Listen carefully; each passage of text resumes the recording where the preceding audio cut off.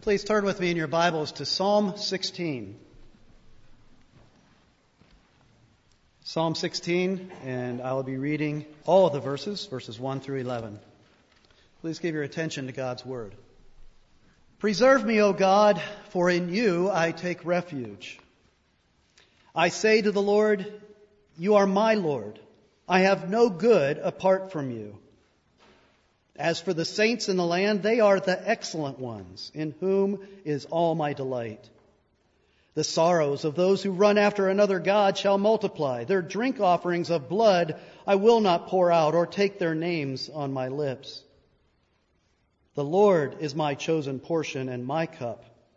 You hold my lot. The lines have fallen for me in pleasant places. Indeed, I have a beautiful inheritance. I bless the Lord who gives me counsel. In the night also my heart instructs me. I have set the Lord always before me. Because he is at my right hand, I shall not be shaken. Therefore my heart is glad and my whole being rejoices. My flesh also dwells secure. For you will not abandon my soul to Sheol, or let your Holy One see corruption. You make known to me the path of life. In your presence there is fullness of joy. At your right hand are pleasures forevermore. This psalm was written, as the title tells us, by King David. And it was written as a celebration of the life of faith for someone who is a true worshiper of the true God, Yahweh. And did you notice the emotion behind the psalm? This is a psalm that needs to be read with a lot of vigor, a lot of exuberance, because David is totally caught up in the joy of serving the one true Lord.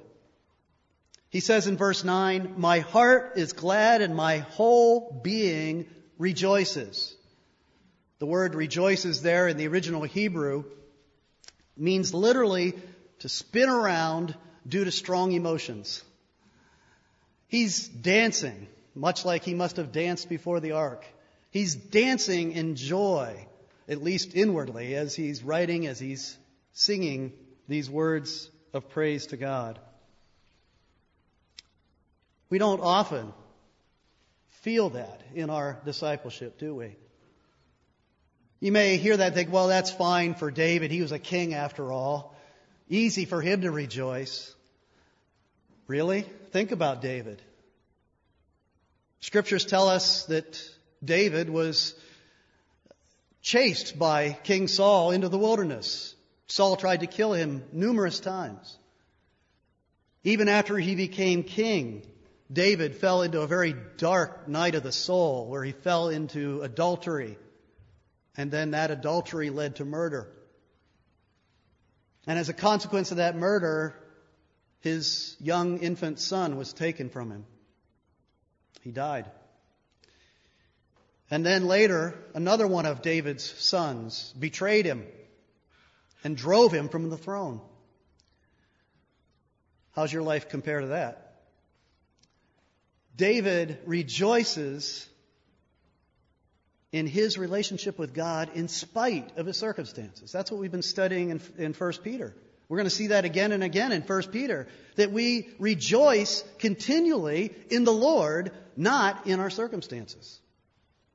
Well, what does that mean in this situation? And what we find as we look carefully at Psalm 16, even though this was written almost 1,000 years before Christ was born, this psalm is all about Christ. And the joy that David is expressing here is all about his relationship with Jesus Christ, looking forward to him as the yet unknown Messiah that the Lord had promised he would send, the one who would crush the head of the serpent. Do you remember back a couple weeks ago when we were looking at the first chapter of 1 Peter, Peter said, he's talking about the Old Testament prophets, and this is what he said. He said that they searched and inquired carefully, inquiring what person or time the Spirit of Christ in them was indicating when he predicted the sufferings of Christ and the subsequent glories. All of the Old Testament prophets prophesied of the sufferings of the coming Messiah and of his subsequent, after his sufferings, his subsequent glories. In other words, as we know, looking back from 2,000 years after Christ, his death and his resurrection. The prophets spoke of this, and we saw a couple weeks ago in great detail. They spoke of his sufferings and his subsequent glories. But one of those prophets, as we see in Psalm 16, obviously one of those prophets was David. David was a king, but he was also a prophet. Look at verses 9 and 10. Verses 9 and 10 are the key to the entire psalm. It says there, "Therefore my heart is glad and my whole being rejoices. My flesh also dwells secure." Notice he's emphasizing there his whole being. His soul and his flesh. His heart and his body. His whole being, body and soul, rejoices. Why? "For you, Lord, will not abandon me to Sheol, or let your Holy One see corruption." Sheol is the Hebrew word for the grave. In the Old Testament, you had to always interpret that word in context. In some contexts, it meant the grave in the sense that everybody dies. Everybody goes into the grave, and Sheol in some of those situations is portrayed almost like a great monster with his mouth wide open that consumes everybody. Nobody could avoid Sheol, the grave. Sometimes Sheol is spoken of in terms of life after death, and sometimes it's referring to a life of blessing for God's people or a life of punishment for those who rebel against God. But so it's kind of a general term. Again, this revelation through Scripture is progressive, and as you go from Genesis all the way up until Matthew, there's more and more light shed on reality from God's perspective. And at this point, life after death is not entirely clear. So David did understand that there is life after death, and this is what's driving this psalm, is what is his hope for life after death. And he says that he rejoices in both body and soul because somehow, in a way, he understood, I think, more than we give him credit for. Somehow he understood that both body and soul, he was going to conquer death. And somehow that was tied up in one whose body would not see corruption. Now that's an important point. That's something that the apostles brought out. If you know the preaching of the apostles in the book of Acts, they referred to Psalm 16 on at least two occasions, and I'm guessing that often through the early church, Psalm 16 was a basic text that the apostles preached from. We have two examples. The most obvious one is Peter himself over in Acts chapter 2, the day of Pentecost. As he preached to all those Jews gathered in Jerusalem, I'm going to go ahead and take the time to read part of that sermon, because notice how that whole sermon is built on Psalm 16, particularly those two verses that we just read.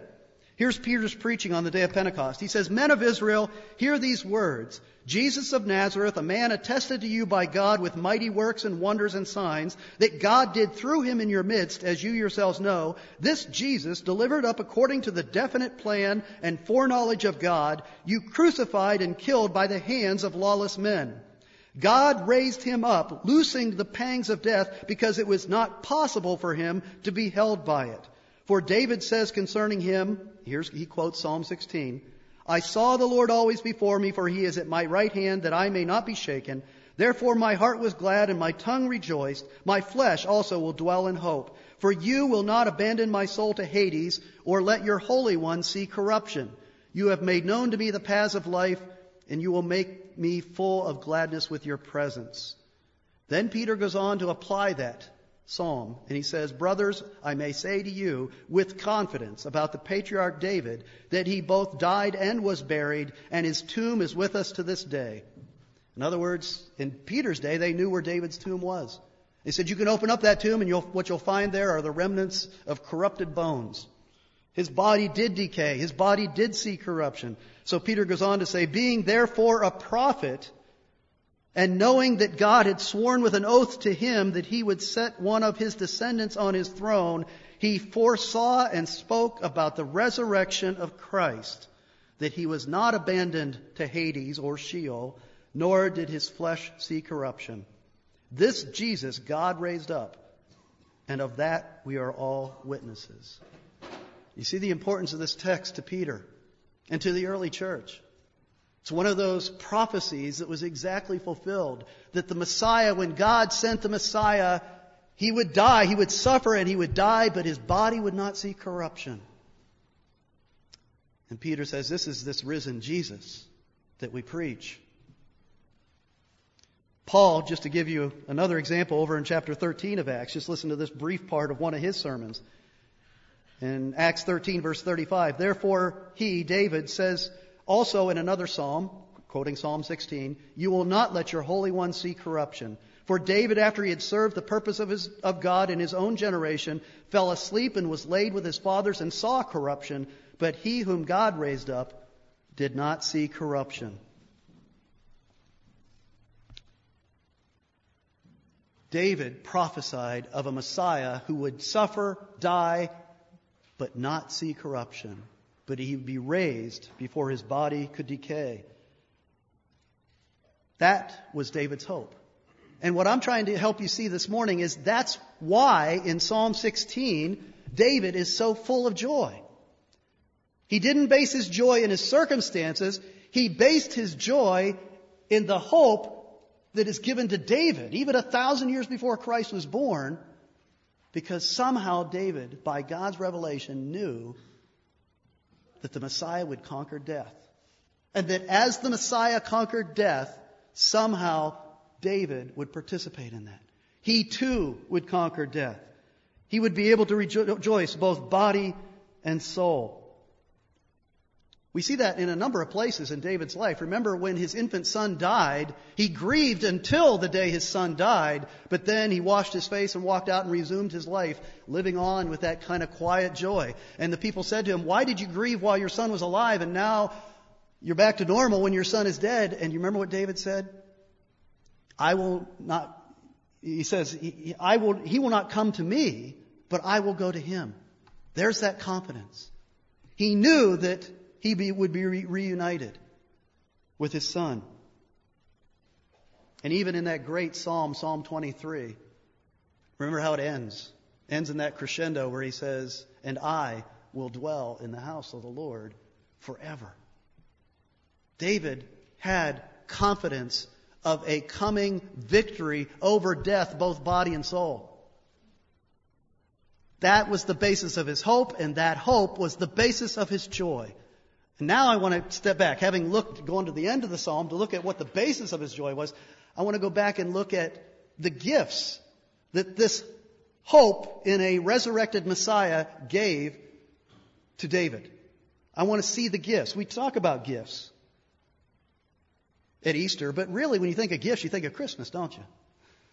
That's one reason I've always marveled at that it's kind of a historical innovation that we put so much emphasis on Christmas in the Christian calendar and much less emphasis on Easter. Historically, that's not always been the case. And so, the cynic in me says, well, why is that? Well, it's because we live in a consumer society and it's the gifts. I know when I was a kid, Christmas was a much bigger deal to me as a kid than Easter because honestly, 15 presents is far better than a chocolate egg. And that's human nature. We understand that.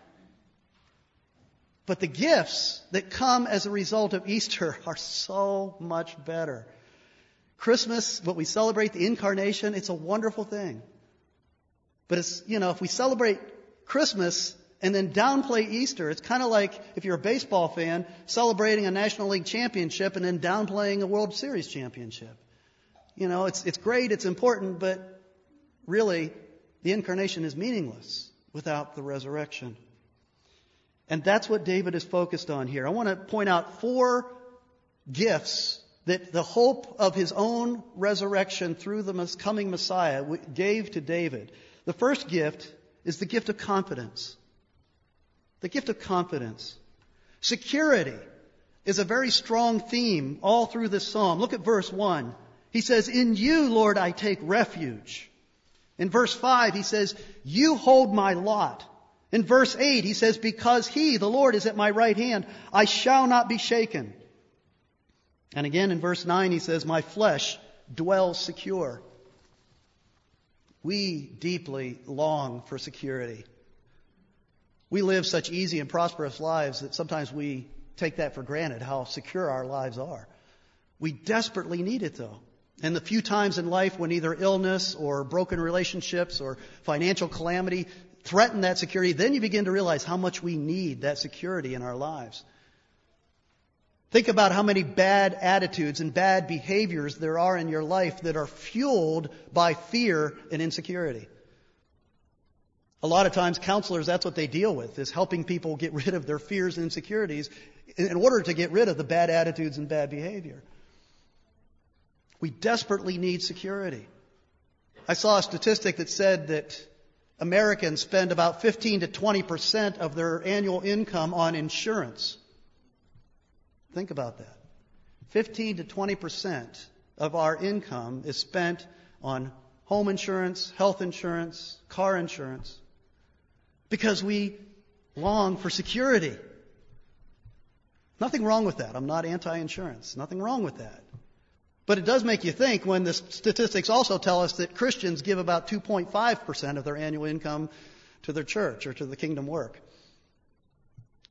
Where are we basing our security? Is where we invest our money showing something about where our hearts are? Well, David's security was not in insurance, and it wasn't in anything in this world. His security was in the hope of overcoming death and gaining eternal life. And we have so much more basis for security than David did. We live in a day where so much more revelation is given. Christ has come. The Messiah has been revealed. He did live a perfect life. And then he went to the cross. And how do we know that his death on the cross has any impact on our lives whatsoever? How do we know it has any relevance to us whatsoever? How do we know that we're saved because Jesus died on the cross? We know it because he's raised from the dead. If he hadn't been raised from the dead, then all of his claims would have been proven false. But the fact that he was raised from the dead shows that he is everything he claimed to be.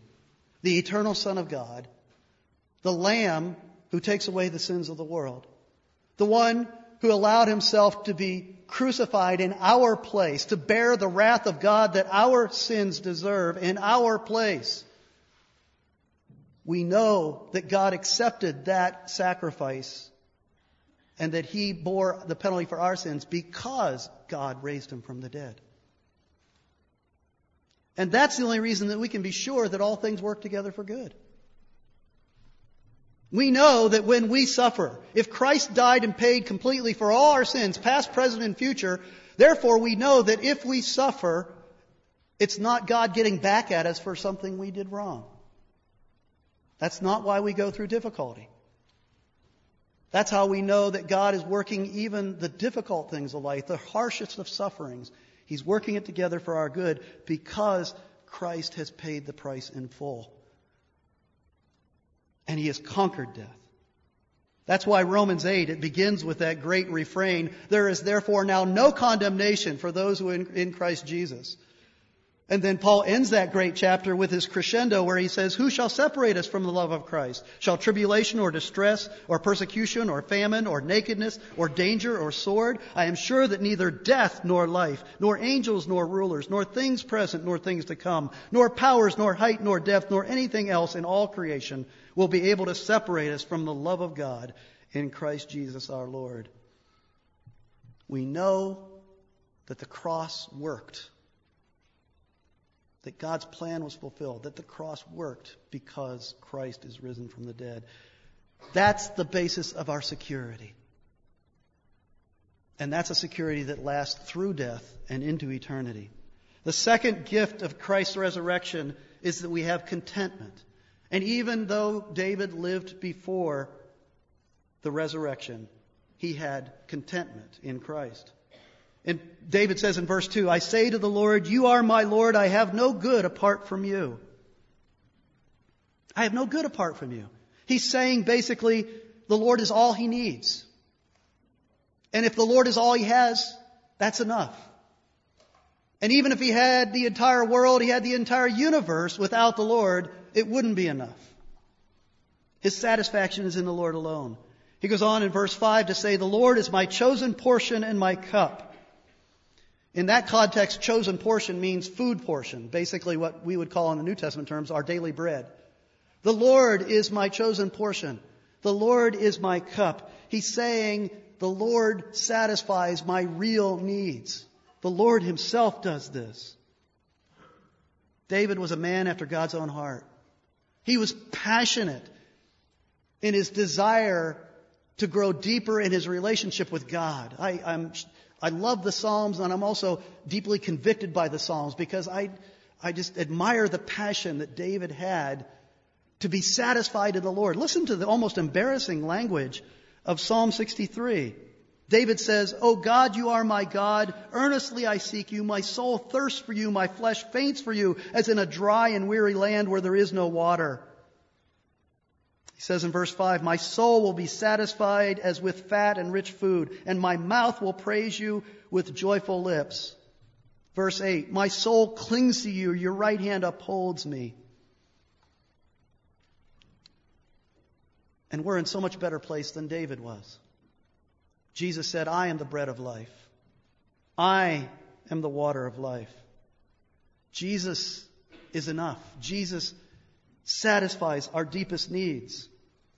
And therefore, if he is the source of our contentment, then our contentment is not tied to our circumstances. Notice David goes on to say in verses 5 and 6, this is how he looks at his life in this world. He says, "You hold my lot." And lot there is used in the sense of property, possession. Notice he goes on to say, the lines, you think of boundary lines for a piece of property. "The lines have fallen for me in pleasant places. Indeed, I have a beautiful inheritance." This is the language of the conquest of the promised land under Joshua. When the land was all divided up, David is kind of using that imagery to say, my lot in life. In other words, God's allotment to me, my circumstances, my possessions, my family, the things that the Lord has built my life to be, it's good. The lines of my allotment have fallen in pleasant places. Do you remember when they conquered the promised land and they divided up the land to all the tribes, the 12 tribes of Israel? You know, I remember reading that when I was a new believer and feeling sorry for the Levites. Because the Levites didn't get an allotment. They didn't get to have any land. Do you remember why? The Lord said, "Because I am your inheritance." And guess who we're supposed to identify from a new covenant perspective? Which tribe we're supposed to identify with? Because the New Testament scriptures tell us that we are all priests. And since we're all priests, the Lord is our inheritance. Paul understood this. Paul said, "For me to live is Christ and to die is gain." Later in chapter 3 of Philippians, he said, "Indeed, I count everything as loss because of the surpassing worth of knowing Christ Jesus my Lord. For his sake I have suffered the loss of all things and count them as rubbish, in order that I may gain Christ." Or as David says in verse 11, "In your presence there is the fullness of joy, and at your right hand are pleasures forevermore." You know, if that is your inheritance, if that's your joy, if that's where you find your pleasure, if that's where you find satisfaction, is in the Lord himself, then you see why the hope of the resurrection is so important. Because the resurrection means that your inheritance, your treasure, what you live your life for, what satisfies you cannot be taken away. For eternity. For eternity. That brings me to the third gift that David refers to. And that's in verse 3 where he talks about our community. Because Christ is risen, we have an eternal community. He says, "As for the saints in the land, they are the excellent ones, in whom is all my delight." David loved the Old Testament church. The Old Testament people of God. He delighted in them. And he calls them there the excellent ones. And in the Hebrew, it says literally the mighty ones, the powerful ones, the nobility. That's the term that was used for the nobility in the land. And what you see happening there is that David is looking at all the people, and he's looking then at God's covenant people, his Old Testament church, and he's saying, these are the mighty ones, these are the powerful ones, these are the nobility. He's looking through God's eyes, not through the world's eyes. It reminds me of what Paul said when he looked at the church. He said, not many of you were wise, not many of you were powerful, not many of you were of noble birth. Paul there is talking from the world's perspective. But from God's perspective, the mighty ones, the excellent ones, the powerful ones, the noble ones are the saints of God, chosen and redeemed by the Messiah. We are born again, and we're born into an eternal family. We are brothers and sisters in Christ if our hope is in His resurrection. And that is a powerful treasure. It's a great treasure. We complain about our brothers and sisters, just like we did with our physical brothers and sisters growing up. Just like our children complain about each other. But we love each other, and we're committed to one another for eternity. I've been thinking about this a lot lately because one of the things I've learned in my short time here in State College is that people are in and out pretty quickly. There's a lot of transition here. Because of Penn State, people are in for 2, 3, 4, 5, 6 years, and then they're gone. And I know in some situations it could be tempting to say, well, I'm not going to invest a lot of time and effort and energy into relationships with these people because they may not be here very long. But you see how having the hope of the resurrection changes your perspective on that? Because if we spend 4 or 5 years together now and we build a relationship and then you're gone for 20, 30, 40 years, guess what? After that, we die, we go to heaven, the Lord returns, we have the new heavens and the earth. We get to spend eternity together. What's 30 or 40 years compared to that? All of a sudden, these 3, 4, 5 years, it's worth investing in you. It's worth developing a strong relationship with you because we can build on that towards eternity. That's what it means to be in the family of God. And David loves the church of the Old Testament, just as we love the church of the New Testament. He compares it to the rest of the world in verse 4. Again, he's looking from God's divine perspective. He says, the sorrows of those who run after another god shall multiply. Their drink offerings of blood I will not pour out or take their names on my lips. He's saying how foolish it is to serve false gods. The gods of the world cannot deliver them from the grave. The gods of this age, whether it's popularity or health or wealth or power, cannot deliver you from the grave. Matter of fact, many of those things deliver you to the grave. And when we serve those gods, they enslave us and they multiply our sorrows. And notice that when you serve a false god, you have to run after it, David says. They run after false gods. And there's that idea that those false gods cannot satisfy you. You can't ever quite grasp them. You can't ever be satisfied with those false gods. You've got to chase them all your life. Whereas the God of the Scriptures, the God who comes to us in Christ Jesus, pursues us while we're still His enemies, running away from Him. That brings me to the last gift that we have as a result of Christ's resurrection, and that is Christ's constant counsel. Verse 7. David says, I bless the Lord who gives me counsel. In the night my heart instructs me. There's an inner presence, an inner voice that, as he says in verse 11, shows me the path of life. We have a GPS system in spiritual terms within us, and it's the Holy Spirit. David literally says, my kidneys instruct me. That's one of those graphic Hebrew ways of talking about the innermost part of our being. My kidneys instruct me in the night. Now, my kidneys often don't say very nice things to me in the night, but thankfully that's not what David is saying here. He's talking about the voice of the Spirit within him, applying God's Word to his life. And because Christ is risen from the dead, we know that presence of the Spirit is with us always, showing us the path of life. Jesus, we are in such a better position than David ever was because of where we are in relation to the covenant. Because Jesus said, I am the way, the truth, and the life. And He said, behold, I am with you always to the end of the age. And he specifically said to his disciples in John 14, I will not leave you as orphans, I will come to you. Yet a little while and the world will see me no more, but you will see me. Because I live, you also will live. The Helper, the Holy Spirit, whom the Father will send in my name, he will teach you all things and bring to your remembrance all that I have said to you. So these are the gifts that the resurrection of Christ provided for David even 1,000 years before it happened. Because David had the same hope of participating in the resurrection of his coming Messiah that we have as we hope in the resurrection of Christ as we know him.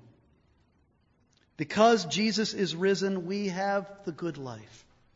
We have confidence, we have contentment, we have a community that we love and will love for eternity, and the constant counsel of the Holy Spirit. These are all gifts of the resurrection. And they can be yours if you don't have them today. David, notice all through this psalm, the other thing that strikes me about it is he keeps renewing his commitment. He says, in you I take refuge. Verse 2, I say to the Lord, you are my Lord. In verse 5, the Lord is my chosen portion. In verse 8, I have set the Lord always before me. Give your life to him. And he will give you the life that David describes. Real contentment, real confidence, constant counsel, and a community that will last forever. And that's what we all really need. That's what we're really all striving for, hungering for, and that's what we worship him for on this Easter Sunday. Let's pray. Father, thank you that our hope is the same hope as that David had. And Lord, we thank you that we know so much more in the terms of detail of how your salvation has come to take place at the cross, at the empty tomb, and then one day when Christ comes again, when all will be made perfect and final. Lord, thank you for this hope. This hope in Christ and in his resurrection is what gives us joy that no difficult circumstances can take away. Hear our hearts now as we continue our praise and express to you the joy and thankfulness and adoration that is due to your name because of what Christ has done for us. We pray in Christ's name. Amen.